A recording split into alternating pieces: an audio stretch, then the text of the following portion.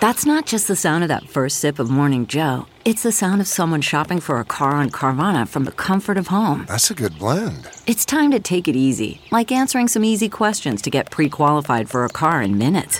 Talk about starting the morning right. Just like customizing your terms so your car fits your budget.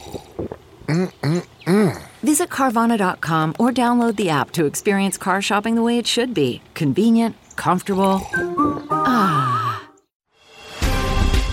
Prince Harry and Princess Lilibet get papped. The King is under pressure to move house, and Charles meets Joe Biden at Windsor Castle. I'm Jack Royston, Newsweek's chief royal correspondent, and this is Newsweek's Royal Report.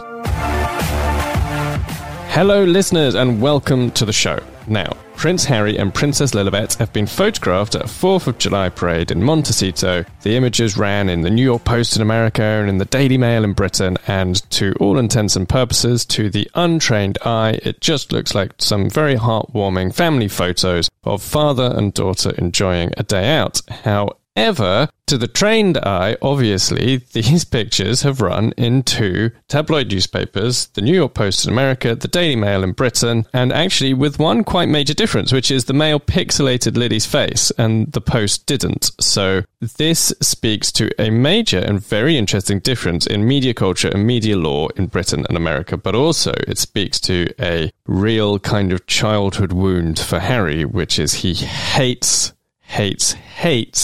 paparazzi photographs of him and particularly his children, owing to Princess Diana's experience of being hounded by the paparazzi, his own experiences of being hounded by the paparazzi as a child. Now, it's not completely clear from the pictures themselves whether the person who took the photo was themselves a paparazzi photographer or whether it was simply another person at the parade.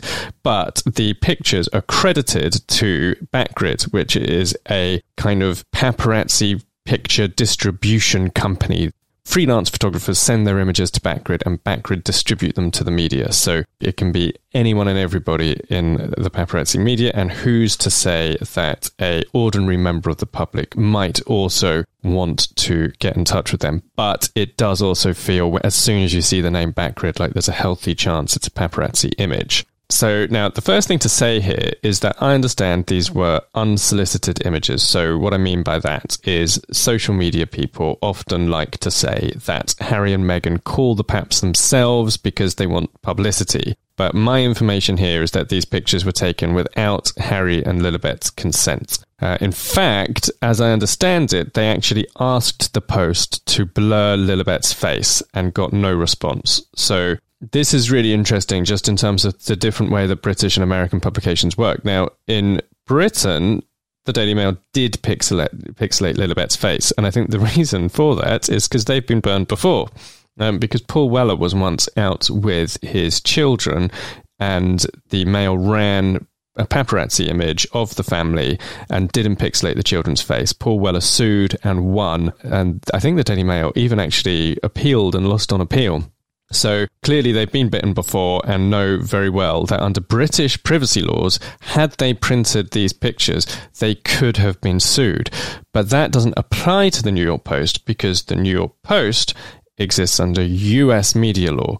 Now, the key distinction here is that in Britain, even if you're in a public place, there is still potentially a right to privacy if you are going about your private life. So that's kind of a subtle and complicated distinction because obviously, the basic position is anything that is in the public domain already is public, not private. And public places are the public domain. But in Britain, under European privacy laws, which were introduced into British law in 1997 as the Human Rights Act, if you are going about your private life, even if you are in public, you still have a right to privacy. Now, in America, that law simply doesn't exist. Harry and Meghan have successfully sued a paparazzi picture agency in the US before. They sued X17 for taking drone pictures of Archie while he was playing in the private grounds of Tyler Perry's mansion. But the key thing there is he was in a private place. He was not only on private property, but he was in an area of the house that, without a massive zoom lens, you would not, from a public footpath, have seen anything particularly significant or noticeable. In fact, since they were using drones, one might imagine that you probably from a public footpath would not have seen anything at all. So they won that case. But if you're out in public in the US, there's really nothing that celebrities can do. And this demonstrates a major problem that Harry now has as the family, as the Sussexes become much bigger US celebrities. Their kind of fame in America becomes entrenched, and the appetite for content about them for US outlets becomes bigger. So your two main offenders in America at the moment, as far as Harry and Meghan are concerned, are Page Six and the New York Post on the East Coast, and then on the West Coast you have TMZ. And both have had kind of, if you like, run-ins with Harry and Meghan in the past. So this is the second time for the Post. The first time was a kind of set of, first day at school images with a difference, because obviously the royals would usually, had Harry and Meghan still been working royals, when Archie had his first day at nursery or kindergarten, preschool, it would probably have been a photo opportunity where members of the press would have been invited, probably just one photographer to represent the whole of the British press. But in America, that's not the case. Somehow a photographer got wind of the fact that, or at the very least, anyway, whether by following, whether by getting wind of it, whether by being tipped off about it, whatever the pathway, a photographer was outside Archie's nursery after his first day, and the pictures were published in the New York Post in Page Six. And that was in 2021, I seem to recall. I think it was just before the Oprah interview. But Harry they didn't sue, because they can't in America, but Harry did complain quite bitterly about that incident in a segment he did on the Armchair Expert podcast with Dax Shepard. And he said, the Page Six went and photographed Archie on his first day at preschool. And he said, it's the sort of rabid feeding frenzy. And going back to the kid's point, it's absolutely true. These kids don't get a choice. They don't get a say in it. And so he kind of framed it as though the paparazzi are effectively punishing famous people for being famous, when in his mind he kind of suggested that actually they have a talent and are giving something to the world, but then being punished in return.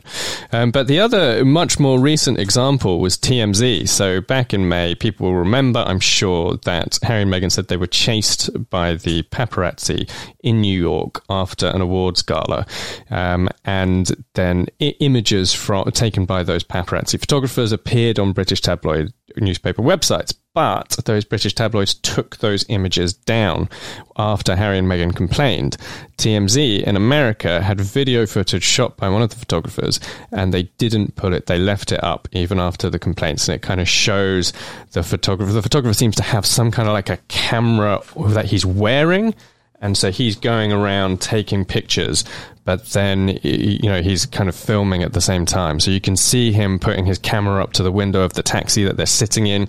You can see Harry kind of trying to film him back on his phone. And it all looks very kind of like emotionally intense and heated. So TMZ didn't pull that video down. The Post have not blurred Lilibet's face or pulled the pictures down. And indeed, the pictures they took of Archie being picked up from school back in 2021 were also not removed. So it's kind of a growing problem for Harry. He's kind of built quite a kind of fearsome reputation almost for suing the media in Britain, but there seems to be nothing much that he can do in America.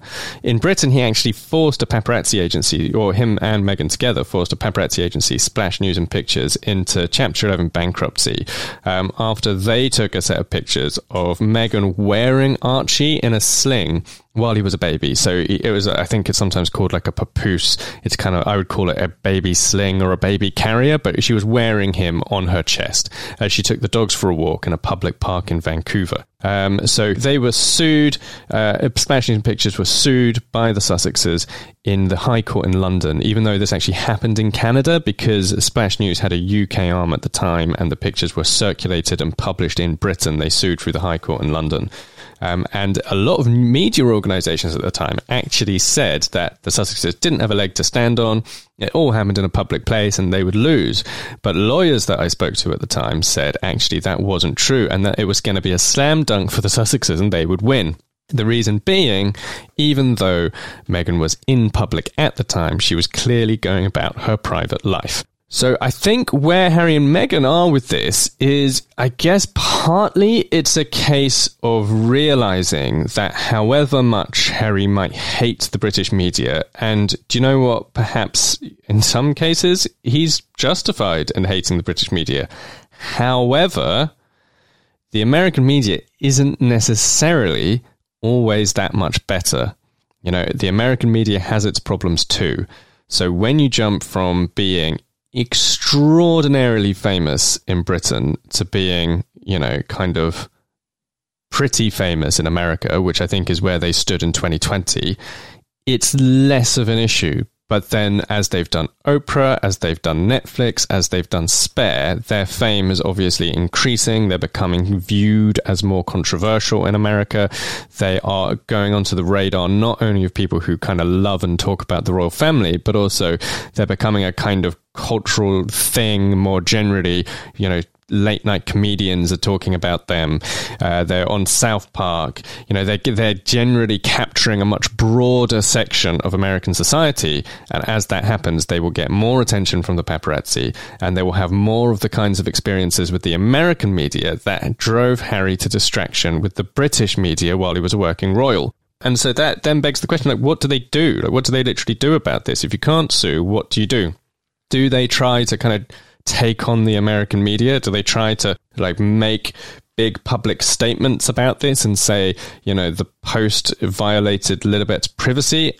Well, the trouble with doing that is because of everything that's happened with Spare and, you know, all of these kind of arguments that have existed around the Netflix show and other stuff, there's now this big idea that has started in Britain and has really taken hold in America that they're kind of privacy hypocrites, that, you know, Harry kind of can't complain about privacy anymore because Spare went so deep into the private lives of other royal family members. So that kind of leaves them in this position where they don't have the legal tools in America to sue through the courts, but they also no longer have the reputational clout on privacy to kind of stage a sort of PR campaign either.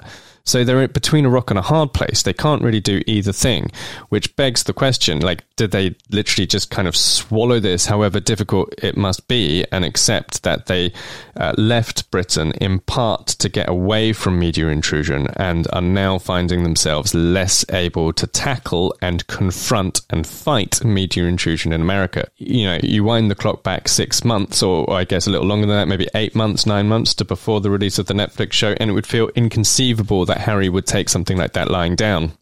But honestly, I just don't see how they can really do anything about this. And so that means if they can't change the world, then Harry will have to try to find some way to change himself. So he will have to find in himself to make peace with the fact that this is part of his life now. And even though he feels clearly like he has this debt to Diana to take on the media and fight the battle on her behalf that he couldn't fight as a child, there just literally might not be anything he can do. So, you know, we know from Spare that he hates being photographed. He hates the sound of the cameras. He hates the look of the flashbulb. You know, he hates it from a sensory perspective. But he also hates the idea of people making money out of his family and making money out of his children, especially when he feels that the same people who, you know, spread hate and sow division and so on. You've got to remember the Post is owned by Rupert Murdoch. So everything that Harry says about the Sun and the News of the World, which is now closed, as like Murdoch, you know, hate mills, hate factories. You know, Murdoch also owns the Post. Like, the Post is also a right-wing newspaper. It's effectively America's version of the Sun. So all of Harry's criticisms of the Sun and criticisms of Murdoch in Britain can kind of be transposed onto the Post. So, you know, he really, really hates these guys. And he also has this feeling, on top of all of that, that the paparazzi who chased Princess Diana on the night that she died got away with it. Like, they weren't prosecuted, and they should have been, and that they were allowed to effectively escape justice. So how does he within himself make peace with all of those difficult feelings, which kind of are rooted in his entire life and his, like, an experience of the media that dates back to the childhood trauma of being sat in the back of a car while flashbulbs go off all around him, and his mother, tearful in the front seat, tries to kind of drive him away? How does he let all of that go and accept that his life now may well have to include images taken of him and his children by the Papps? And to just add one final cherry on the cake of this really incredibly emotionally intense and difficult experience for him, is that one of the photographers who photographed Harry and Meghan recently, now this is a different set of pictures taken on a different day, but they were photographed at an office in Santa Barbara by a man called Carl Larson, who was the photographer who set up a YouTube channel with Thomas Markle, Meghan's father. It was called Remarkable Friendship, and obviously the two of them absolutely slagged off, that's a British terminology, but they were hugely critical of both Meghan and Harry throughout the shows. They don't do it anymore since Thomas Markle's stroke, but no stone was left unturned in their criticisms of Harry and Meghan. And so if this is the guy who's going to be going out and taking some, not all maybe, but some of these pictures, I think that will add insult to injury for both Harry and Meghan. And on that note, I'm going to take a quick break. But before we do, a reminder to rate and review The Royal Report on Apple Podcasts or Spotify or wherever you get your favourite shows. And when I'm back, King Charles will move into Buckingham Palace eventually, but not quite yet, or so we're told. This episode is brought to you by Philo. Do you love TV? Do you love saving money? Then Philo is your solution. Philo has shows, movies, and live TV for just $25 a month. You can even try it for free with their 7-day free trial. No contracts, no commitments, no hassles. Just a better way to watch TV. Never miss a minute of shows like the hit docuseries Where is Wendy Williams? Or classics such as Friends. If you can't get enough TV, then there's no better way to watch. Philo has more than 70 channels like BET, MTV, and AMC. And the best part? You can try it yourself with their 7-day free trial. Sign up today at philo.tv/poppods. That's philo.tv/POPPODS to get 50% off your first month. Hi everyone, and welcome back to the show. Now, where does a king live? In a palace, you might say. Well, kind of, because Britain's king and queen are not actually currently living in Buckingham Palace. They're still living in Clarence House, which was their home before Queen Elizabeth died. Now, obviously, it's important to note that Clarence House is not a normal, average house. It is, in fact, adjoining St. James's Palace, so actually it's pretty regal inside and fairly palatial. However, the bigger point is, should Charles move to BP? Now, many people in Britain say that he should because public money has been spent refurbishing the palace. And so if basically effectively taxpayers' money, I mean, it's technically not funding that's derived from income tax, but, effectively taxpayers' money is being spent doing up Buckingham Palace. I'm talking about hundreds of millions in public money. Surely the least that Charles could do is live in the palace after all that money's been spent on it. Obviously, his office is at Buckingham Palace. His professional operation is based at Buckingham Palace, but he doesn't seem to actually want to live there. He's not the first royal to have this experience. It is apparently not a very popular royal residence. But needless to say, I'm really actually very interested in what listeners think about this. Have you been to Buckingham Palace as a tourist? Do you think it matters whether the king lives there or not? Because beyond the potential waste of UK public money, the other issue is, is it a bit of a kind of, without being clear, but a bit of a buzzkill for tourists to know that the king doesn't actually live there? Like, is it part of the appeal of going to Buckingham Palace as a tourist traveling from America, that, this is the official residence of the king? Does it change your view? Would it make you less likely to go visit Buckingham Palace to know that Charles doesn't actually live there? Now, for what it's worth, the palace are briefing that Charles will move to BP, but just not yet. They say that he will move house once the refurbishment work is done, but I'll be really interested to see whether this does actually happen. Because after all, once upon a time, the palace told us that Camilla would not be queen consort, that when Charles became king, she'd be princess consort instead. Now, that was at the time of Charles and Camilla's wedding. This is like approaching 20 years ago. So fast forward, and here she is. She is queen consort. Charles got what he wanted, but out of kind of a sheer unbridled stubbornness, which is a part of Charles's character. He is stubborn. He knows what he wants and he pushes for it, and he doesn't really give up until he gets it. So if Charles really doesn't want to move to Buckingham Palace, how does anyone force him? And I kind of get it because he turns 75 in November, and moving house at that age is tough. People at 75 are creatures of habit, and absolutely fair enough. In the overwhelming majority of cases, you've earned it. You've absolutely earned the right to be a creature of habit and have a routine and not want to change it. And for Charles, it's just part and parcel of this incredibly rare and unique situation that he's in, that he's starting the job that he's waited his whole life to do. And he started it just before his 74th birthday. And so that means he's kind of, he's a guy who's simultaneously got a very well-established routine that's been completely turned upside down on its head at the age of 74. So my question is, does he have it in him to make this sacrifice for the sake of the reputation of the monarchy, or will that famous stubbornness win over in that balance? I guess we can only wait and see, but I would actually be fascinated to know what listeners think. So do get in touch. I am at Jack_Royston on Twitter. You'll find all my latest stories for Newsweek there, and I'm going to take one more quick break. And when I'm back, King Charles has met Joe Biden at Windsor Castle.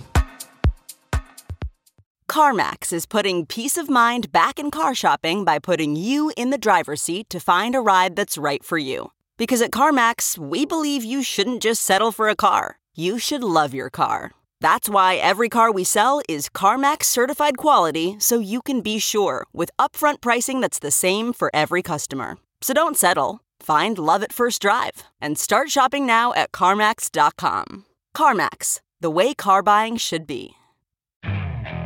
Okay, picture this. It's Friday afternoon when a thought hits you. I can spend another weekend doing the same old whatever, or I can hop into my all-new Hyundai Santa Fe and hit the road. With available H-Track all-wheel drive and 3-row seating, my whole family can head deep into the wild. Conquer the weekend in the all-new Hyundai Santa Fe. Visit HyundaiUSA.com or call 562-314-4603 for more details. Hyundai, there's joy in every journey. Hi everyone, and welcome back to the show. Now, the British media, and much, though not all, of the UK public love a presidential visit. This is the kind of thing I guess you're not supposed to say, but America does kind of seem way more glamorous to British people than any of our other allies. It's just the truth. And this idea of the special relationship between Britain and America is hugely important in British politics. It's important in foreign policy. It's kind of important in terms of the country's sense of self and the sense of itself as a big power on the world stage. Obviously the British Empire has fallen many decades ago. British power has probably, in all honesty, if we're being truthful about it, been on the decline, and Britain's kind of cultural proximity to America is a big kind of factor in its relevance on the world stage. And so that is always the backdrop to any kind of US presidential visit, and certainly with Biden meeting Prince Charles at Windsor Castle. But it's also been a really kind of difficult period for British-American relations recently, because of a number of issues, including kind of Northern Ireland and Brexit. Obviously, Biden was in Britain in April. It seemed like things were a bit tense at the time. Rishi Sunak, the Prime Minister, was no doubt looking forward to his big photo op on the runway, only for Biden's official car, the Beast, to pull in front and block the photographs of this kind of big moment.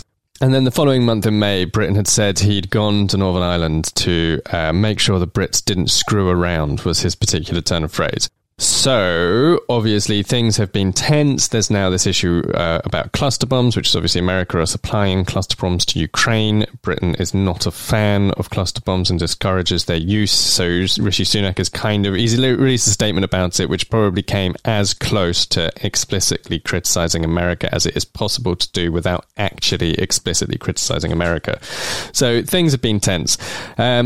But, it was a very warm and personable interaction, I think, between Charles and Biden. Charles kind of was on the dais in the quadrangle at Windsor Castle. He's kind of climbed down and walked over to Biden's car to greet him. Biden got out. They shook hands. Biden kind of put a hand on Charles's arm. You know, he almost kind of put an arm around Charles and touched him on the back.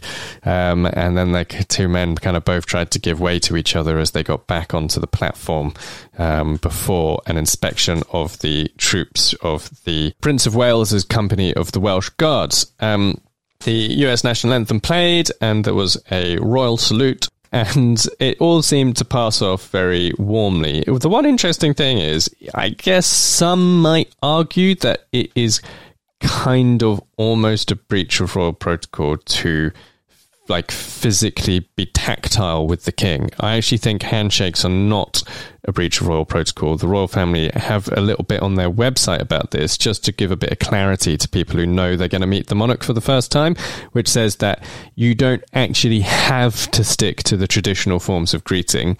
And it actually says that some prefer to handshake as they would any person. The traditional form would be for a man meeting a king would be to bow. But you know, you could kind of make an argument to say he shouldn't have been tactile beyond the handshake, you know, the touching on the back, the touching on the arm. It's not generally the way people greet the monarch in Britain. But I do also think whether or not you actually care is a very personal thing. And some people will argue that it's totally fine to, you know, technically on paper, maybe it's not so much a breach of protocol as it is a breach of etiquette. Some people, though, do think that it's hugely disrespectful. And I guess that is where this enters the kind of space where people might say, well, look, Biden is on a diplomatic mission here. So whether Charles actually cares or not, the more important thing is not to give off the impression to the wider public that you're being disrespectful to the king. But that said, I would just, you know, temper any kind of hot emotional responses to this, but with the fact that I don't actually think this has caused a big kind of tidal wave of public outrage in Britain. I think that the British public, for the most part, take the king's lead on these issues. And if Charles appeared upset and angry about it, I think the British public would be very upset and angry about it. But with the king and Biden seemingly getting on very well, I think it will all very easily be water under the bridge without ruffling too many feathers. And that is it for this week's episode of The Royal Report. Please be sure to join me every week when I visit the latest royal headlines, embark on some royal deep dives, and riff on all things royal. Until next time, I'm Jack Royston. Thanks for listening, everyone, and a curtsy to you all.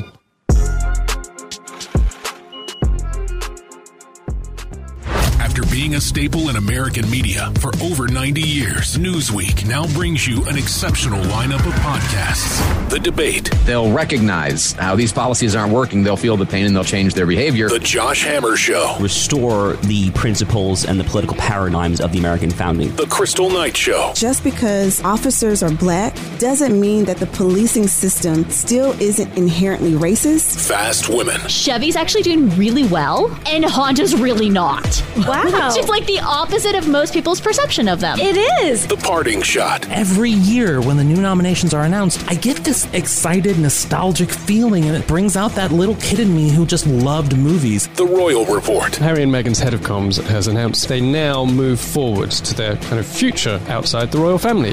Newsweek podcasts. New episodes drop weekly. Download or listen now at newsweek.com or wherever you get your podcasts.